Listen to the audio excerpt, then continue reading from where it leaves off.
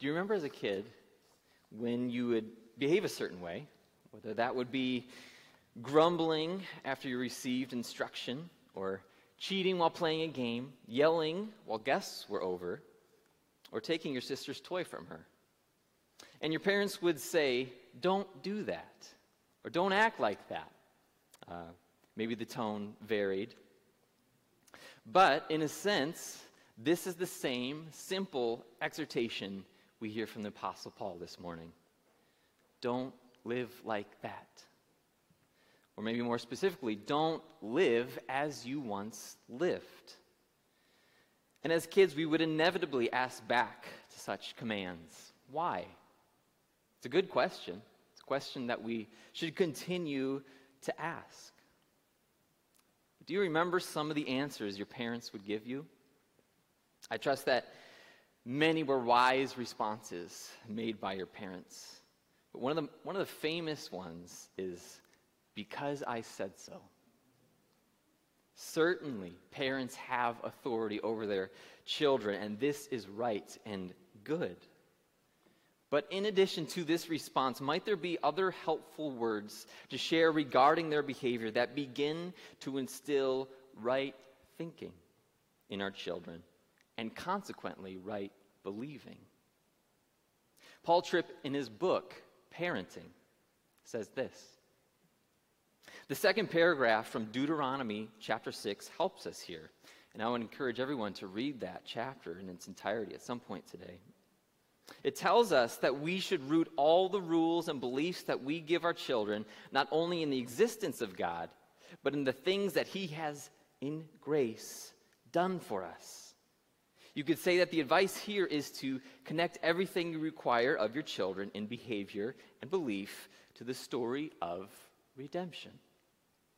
When your child questions the rules, don't puff up your chest and tell him he better obey or else. Talk to him about a loving Redeemer who not only created him but shed his blood for him that he could know and do what is right. When she is struggling with what God says is right, don't talk of God as just a judge, but as a helper and a friend who meets us in our weakness with forgiveness and wisdom and strength. Blow your child away with God's patience and mercy and love. Talk again and again about how He willingly exercises His power for our help, benefit, and rescue. Go beyond enforcing your authority and point to His authority. And go beyond pointing to His authority by pointing your children to His grace. Certainly, this is an encouragement, I hope, to parents today. But this is something that we all need to hear and be reminded of. In our passage this morning, Paul does cite his authority when giving a command to his hearers, authority given to him by God. But Paul doesn't just end there. Paul goes beyond simply enforcing his authority, and he points the believers in Ephesus and us today to God's grace. He grounds his exhortation in the grace of God, the truth of what God has already done on your behalf. And through this, we see as well the importance of not just the behavior of a Christian, but the thought life of a Christian. Paul makes a big deal about knowing truth. And why is this? Simply, when we believe, what we believe shapes how we live. When we come to know the truth from the person of truth, we come to comprehend that God's grace has the power to deeply, genuinely, radically transform every aspect of our lives. Last week in Ephesians, as Paul Burr preached, we heard how the gospel builds unity. This week, we have a wonderful passage on ethics and purity and Christian living, which we'll continue on in the weeks ahead. So as we approach the text, here is the outline and the main point of the Apostle Paul for us this morning. Do not walk as the Gentiles do, or do not live as you once lived. For you learned Christ. Therefore, walk in Christ.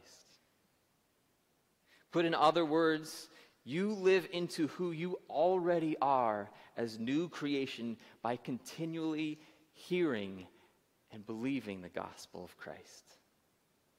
And so it becomes clear again while reading through Ephesians our need for what we've been calling gospel reverberation, gospel proclamation, echoing, and extending. Let us turn to the text.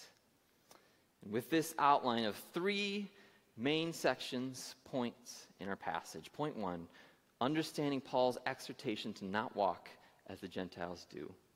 Verses 17 through 19. Point 2, what it means to learn Christ, verses 20 through 24. Point 3, examining the exhortations to walk as new humanity in Christ, through verse 32. We'll spend much of our time on the middle proposition, for you learned Christ. Point 1.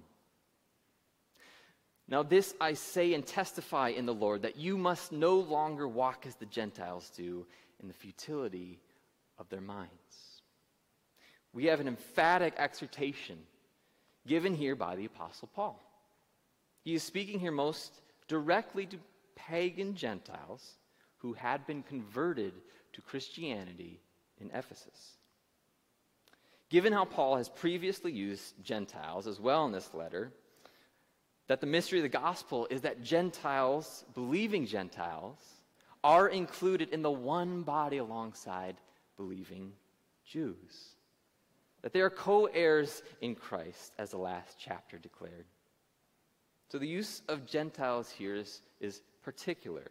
It becomes clear that it's distinct in that it's identifying these hearers from their past ways of living in their pagan Gentile communities. We're given further insight into the former state of these Gentiles who have come to know the Lord.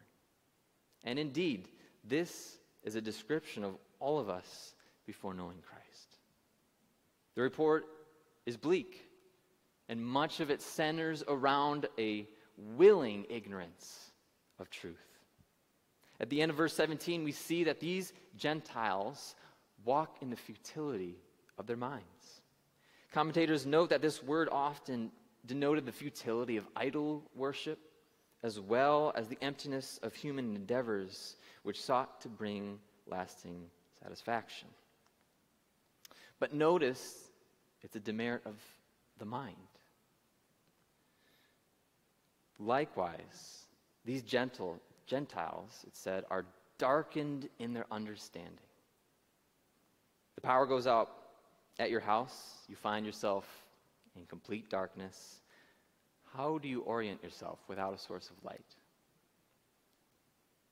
But now here we get to the heart of the matter. In the middle of verse 18, Paul states a summation of their condition. The defining factor.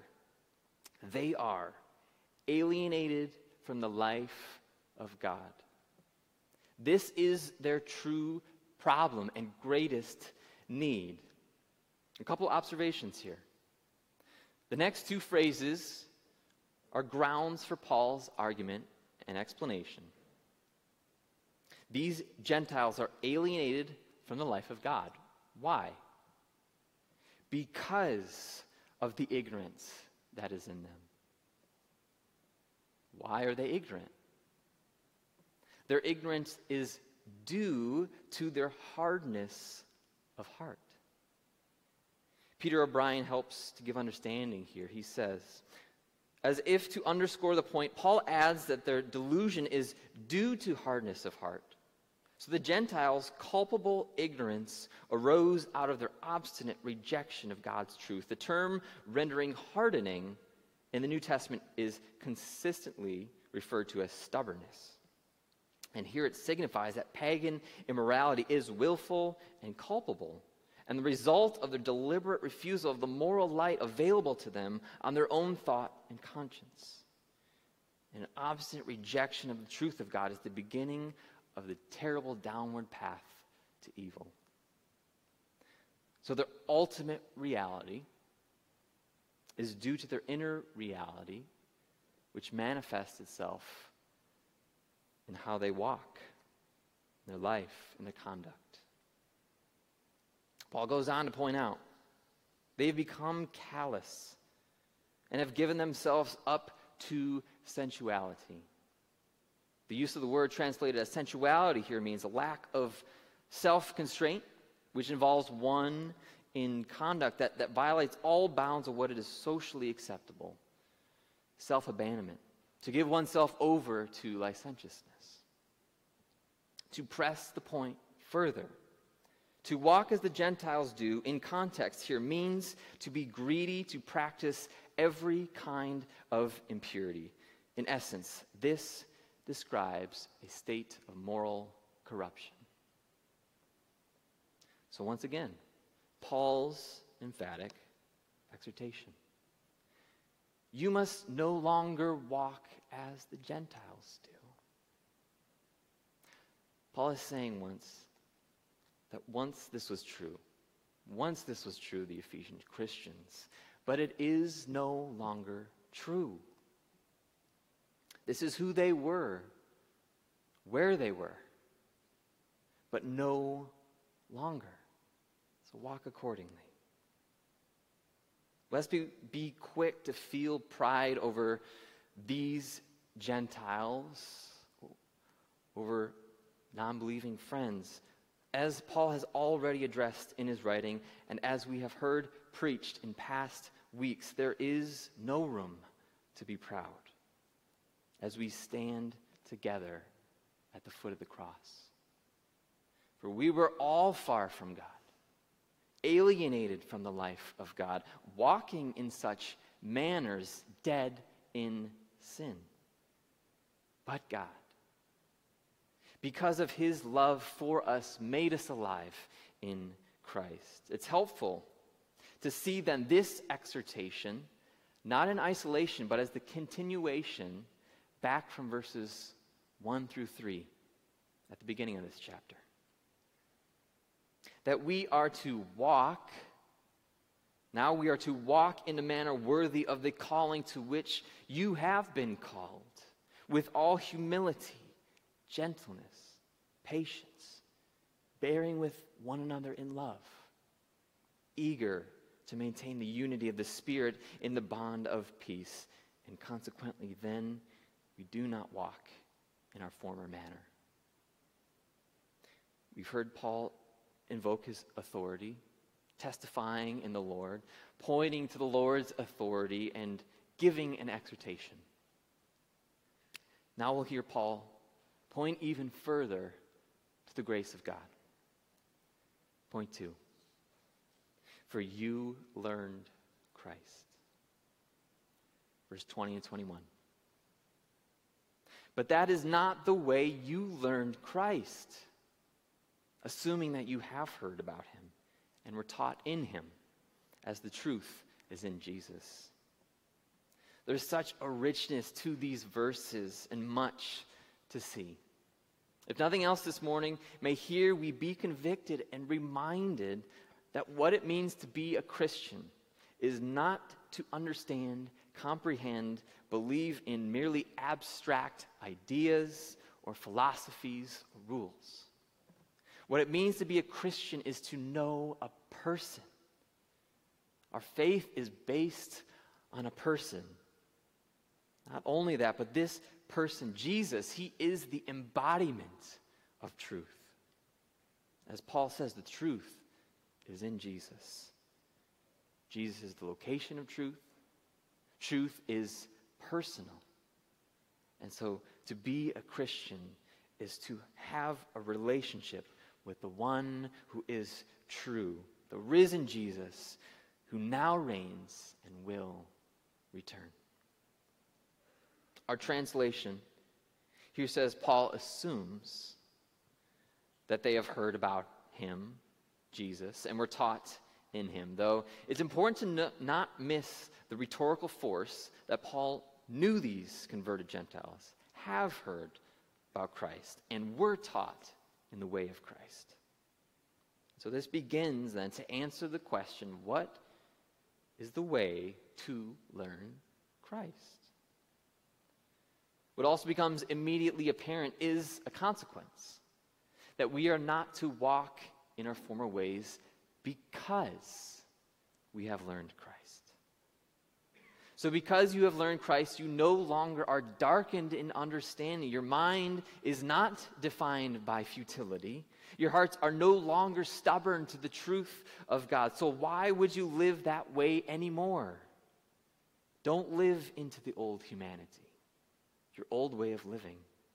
Indeed, if you have truly learned Christ, then you cannot go on to continue to live your life as if nothing has changed. No, knowing Christ changes everything, all of life. Paul here, carried along by the Spirit, makes a clean-cut, distinct contrast then between those alienated from the life of God because of ignorance, which is a result of hardness of heart, and those who have learned Christ. So how do we understand what it means to learn Christ? Let's use the surrounding context to fill out this phrase. If you remember, the way Paul begins this letter to the Ephesians in the first 3 chapters is filled with truths about what God has done for us in Christ. Gospel indicatives, truth statements. We've heard Christ in those chapters, and we were taught in Christ in those chapters. Let's draw then one example. Given what we just heard about the mark of these Gentiles, is that they are alienated from the life of God. Now hear these verses 17 and 18 from chapter 2. He, Christ, came and preached peace to you who were far off, and peace to those who were near. For through him we both have access to the Father by one Spirit. Learning Christ means learning the glorious truths that through Christ we have access to the Heavenly Father by the Spirit. We are no longer alienated from the life of God, but freely welcomed into the life of the triune God. Notice, too, in that verse that Christ is the one doing the preaching. So learning Christ is hearing about Christ, but it is also hearing from Christ. Christ is both the content of the message and the messenger. I would encourage you, if you haven't had a chance, go back and listen to Jeremy's sermons on the first chapters of Ephesians. The gospel is proclaimed as Christ is taught. We learn Christ in those chapters. But let us now focus into the more immediate context back in chapter 4. What is the way we learn Christ? Paul expounds on this phrase with 3 points in the following verses, verse 22 through 24. First, in learning Christ, we learn to put off our old self. Now Paul's beginning exhortation becomes self-apparent. Put off the old self, because it is contrary, contradictory, opposite to who you are now in Christ. How could we any longer live as we once formerly did? So put off the old self. It's just the first and necessary thing we learn to do here. As a pastoral remark, the enemy, Satan, the adversary, does not want you to believe this. He longs for you to be deceived into thinking that the old self is still truly who you are, that you are alienated from God. Why wouldn't you be? You sin. constantly. Or he loves to deceive by minimizing sin. It's okay to indulge yourself in these pleasures every once in a while, isn't it? It doesn't harm anyone. Maybe less subtly at times, we hear Satan's voice say, you don't need God. Does God even love you? Love this world and all that it has to offer instead. Our minds and our hearts are contested battlegrounds. And our next point speaks directly to this. Listen. Secondly, in learning Christ, we learn to be renewed in the spirit of our mind. Again, Paul speaks the importance of the life of the mind, of knowledge, of truth for the Christian. We are called to renew our minds, to know truth, which combats the lies that we are led to believe. John Stott says this: if heaven degradation is due to the futility of their minds, then Christian righteousness depends on the constant renewing of our minds. As with all of these ways we learn Christ, they are continual. We are to constantly be renewing our minds by the truth of God and the gospel. We can hear echoes from Paul's letter to the Romans here.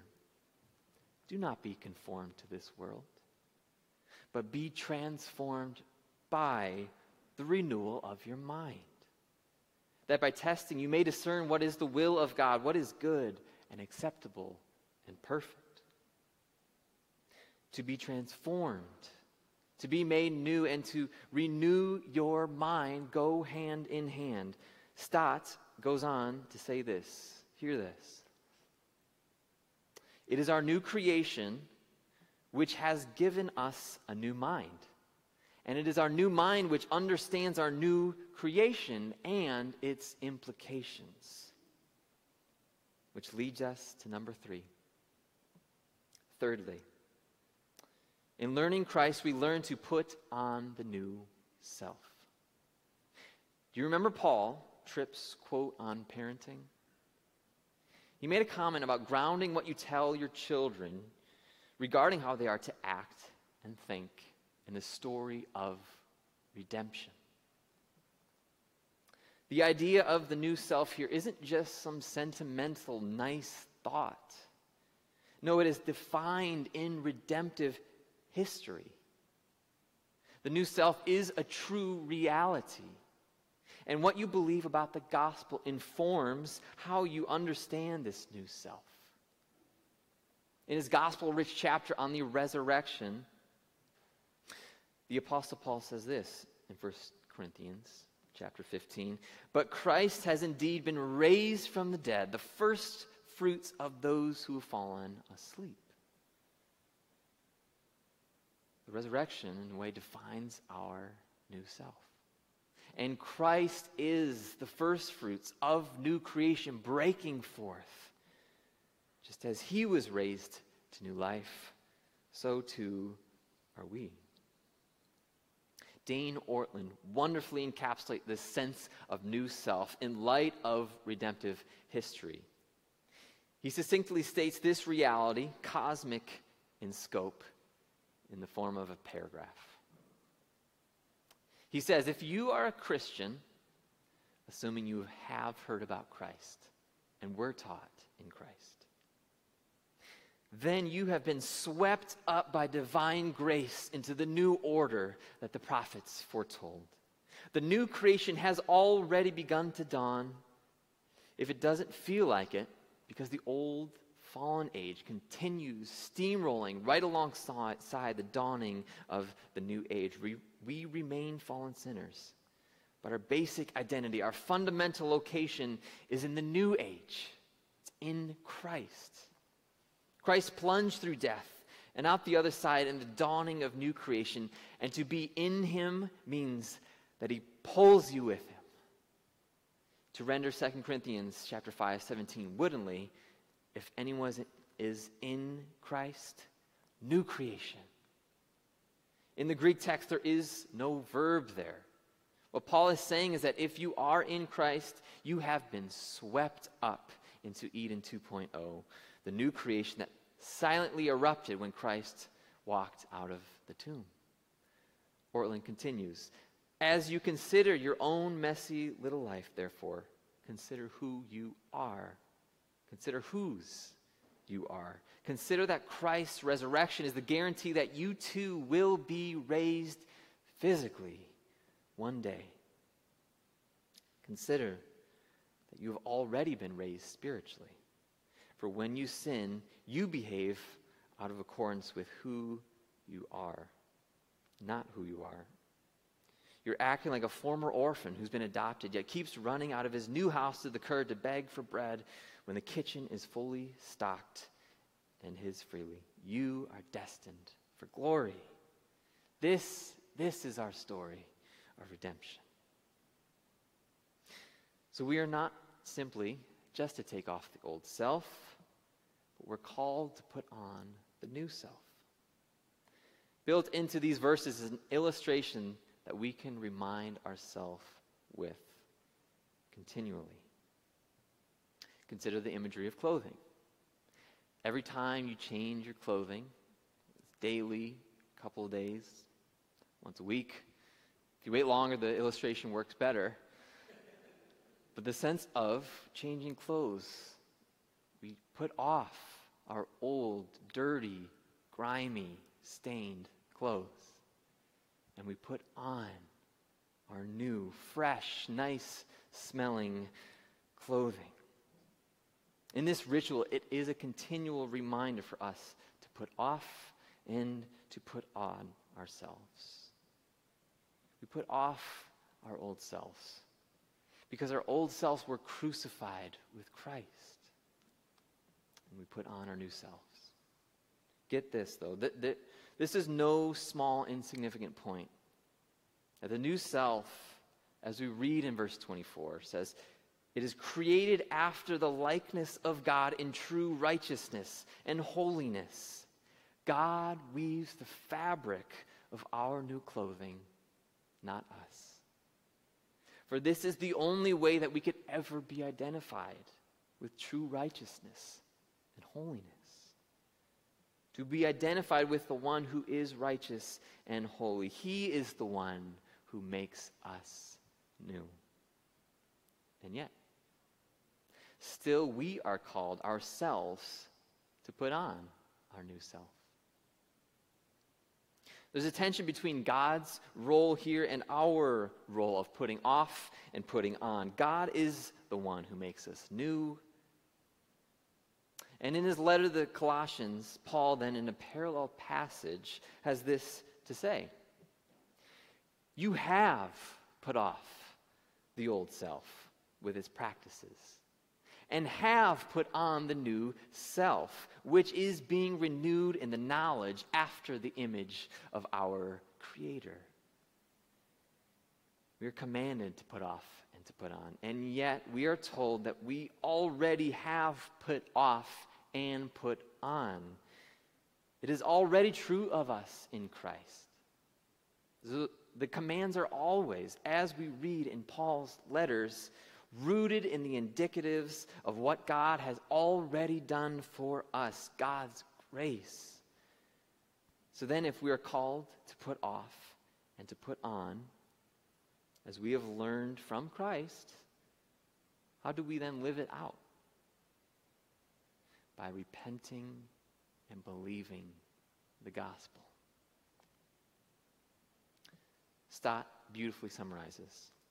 In a word, recreation, what God does, and repentance, what we do by grace. They belong together and cannot be separated.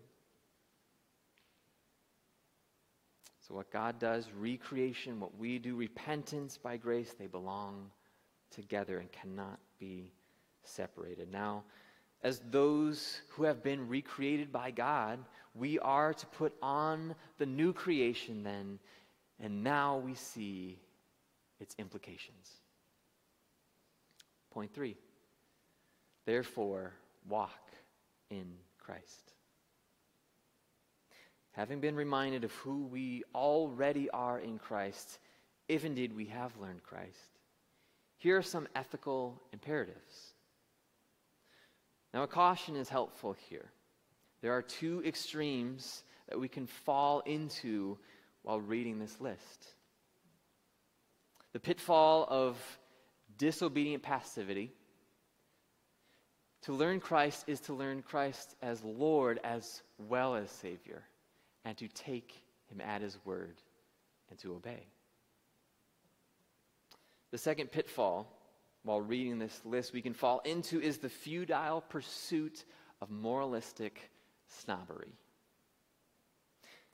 It is not simply do better or look at how much better I am at these things than them.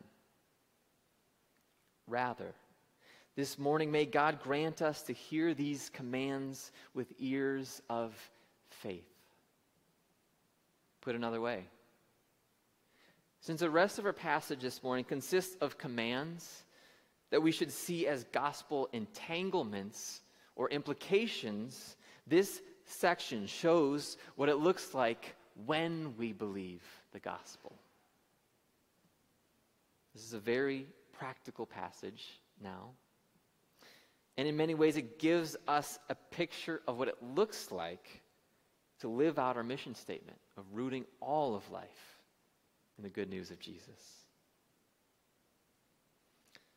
So we'll read these verses together at a quicker pace. Verse 25. Therefore, so textually, we know these are entanglements of what has come before. Therefore, Paul speaks similarly that we are to put away falsehood, just as we are to put off the old self. So putting off the old self includes putting off the old behaviors. And we will see with these commands that there also is a corresponding positive command to each negative. A put off and put on rhythm made possible by Christ. Let each one of you speak the truth with his neighbor. And here Paul gives another grounding. For we are members of one body. For those who were with us last week, think back to when Paul Burr preached on the unity of the body. There is one body of Christ.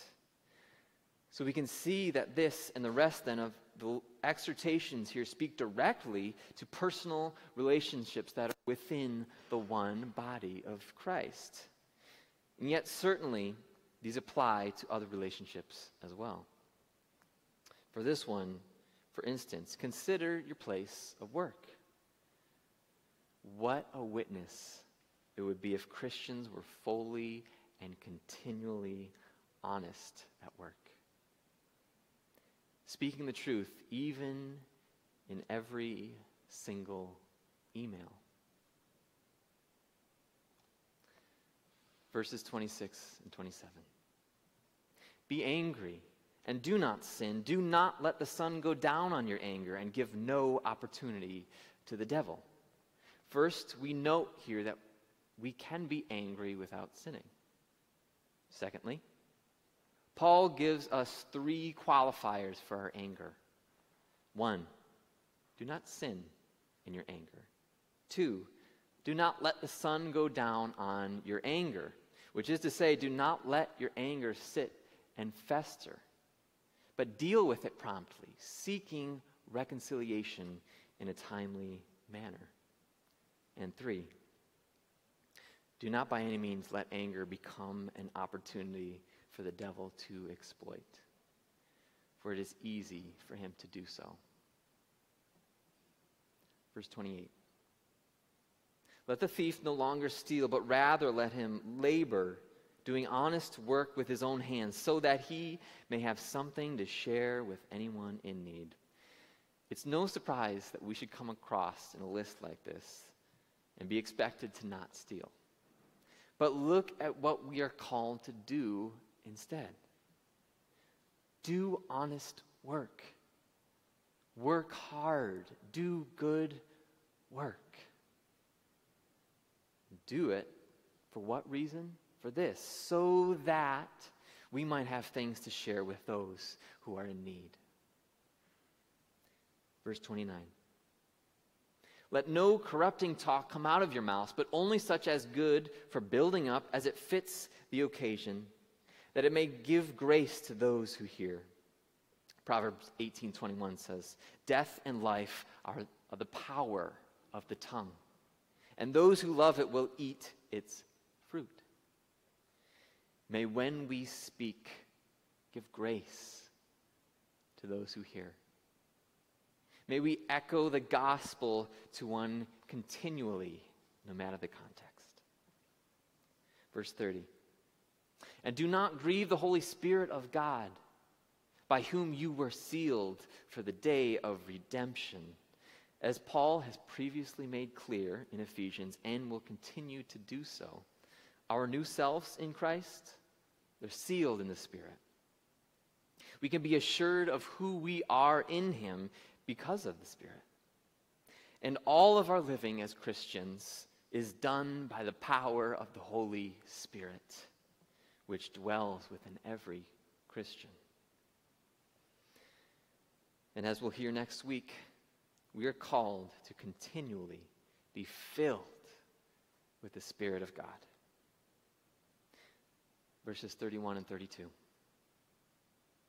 Let all bitterness and wrath and anger and clamor and slander be put away from you, along with all malice. Be kind to one another, tender-hearted.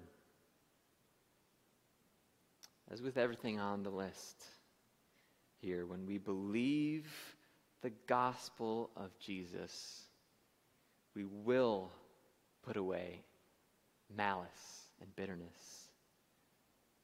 And when we believe the gospel, we will be kind and tender-hearted. Finally, verse ending in 32. Forgiving one another as God in Christ forgave you. What a fitting way for Paul to end this passage. Here's a basis for everything that had come before. No longer are we alienated from God, such as those who walk like the Gentiles. But our deepest need is met in Christ, for in Him we have forgiveness and reconciliation. So then, forgive one another, because God in Christ forgave you. The command is rooted in the grace of God. Jesus Christ and His life, His death, His burial, His resurrection, His appearance, His ascension into heaven, His current intercession and future return is the paradigm and the grounds and the power for our present day living. For just a moment, imagine that in our text this morning we lost the middle section. And we went straight from do not live like this to live like this. That's so often how we operate and what we're taught. But we are fully dependent on the glorious gospel indicatives, the truth of God's grace. Knowing what God has done for us, knowing God's grace is, yes, a gift of unmerited favor, but it is also power, a power for a transformed new way of living. Without the gospel, we will fall into simply a performance-based living, rather than experience a changed heart from within, which leads to a transformed life without. This is why gospel reverberation is so crucial for our community. We need to remind one another of the gospel and the grace of God in order to build our body up in love, to reach maturity in Christ. When we put off the old self, and put on our new humanity in Christ, we are radically transformed and distinctly different than the world around us. Our beliefs, relationships, ethics, living are all different. So let us begin then to conclude this way. Do we as individuals, yes, but also as a church, look like new creation? What does it look like for GLC to live as the united body of Christ, set apart from the surrounding neighborhoods? Do we look different? Do we look distinct? Are we light in darkness? Are we known for our love? Do we appear as radically, ethically atypical? Here we should ask then the Spirit to help us in how to apply this to our own lives in time, in the here and now. Might I suggest one consideration to prayerfully pore over? How do we put off our old selves, our old morality, that of the world around us, particularly, uniquely in this month that has been come to known as Pride Month? Have we put off the old self? Have we put on our new self, our new moral fabric, created after the likeness of God in true righteousness and holiness? What are we choosing to believe this month? Do we need the approval of man? If so, what are we not believing about the gospel? Or do we take God at his very word, including what he has to say regarding sexual ethics? If we do, to be sure we will look and live radically different. Do we live radically different then from this old age? Or do we blend in with the world, darkened in understanding, given to sensuality, greedy for impure practices? This old age is passing away, along with all of its practices.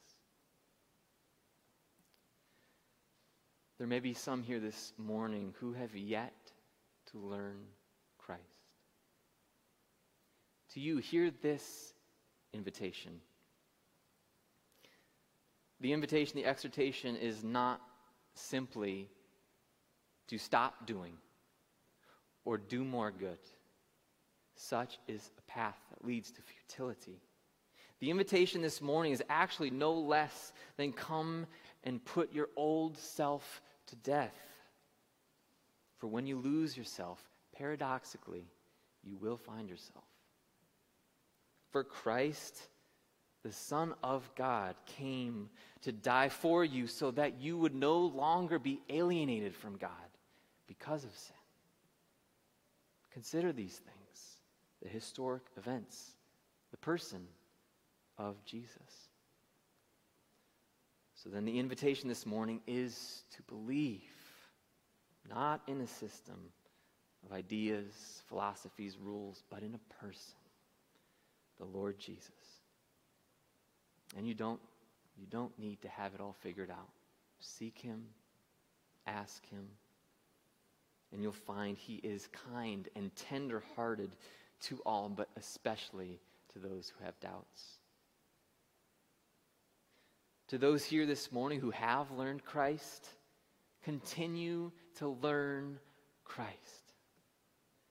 This text this morning is so full of glorious truth, as is each text we hear preached. Continue throughout the week to keep looking at the text, keep learning Christ, keep hearing more about him, and deepen your belief and your trust in him. To live the new life, to live into ourselves as new creations, we do not look to ourselves, but we must look to Christ and behold his beauty and glory and love and mercy. Each and every week we gather at Gospel Life Church, we come to learn Christ. We're forgetful creatures, so we need to constantly be learning, reminding ourselves, growing in the knowledge and delight of Christ. And in learning Christ, we learn that we are also found to be in Christ's one body. We are made new. And we tangibly express this and enrich our faith in Christ weekly at the Lord's table. So let us approach the table now. This is a meal for believers. And so I invite you now to come and to take the elements.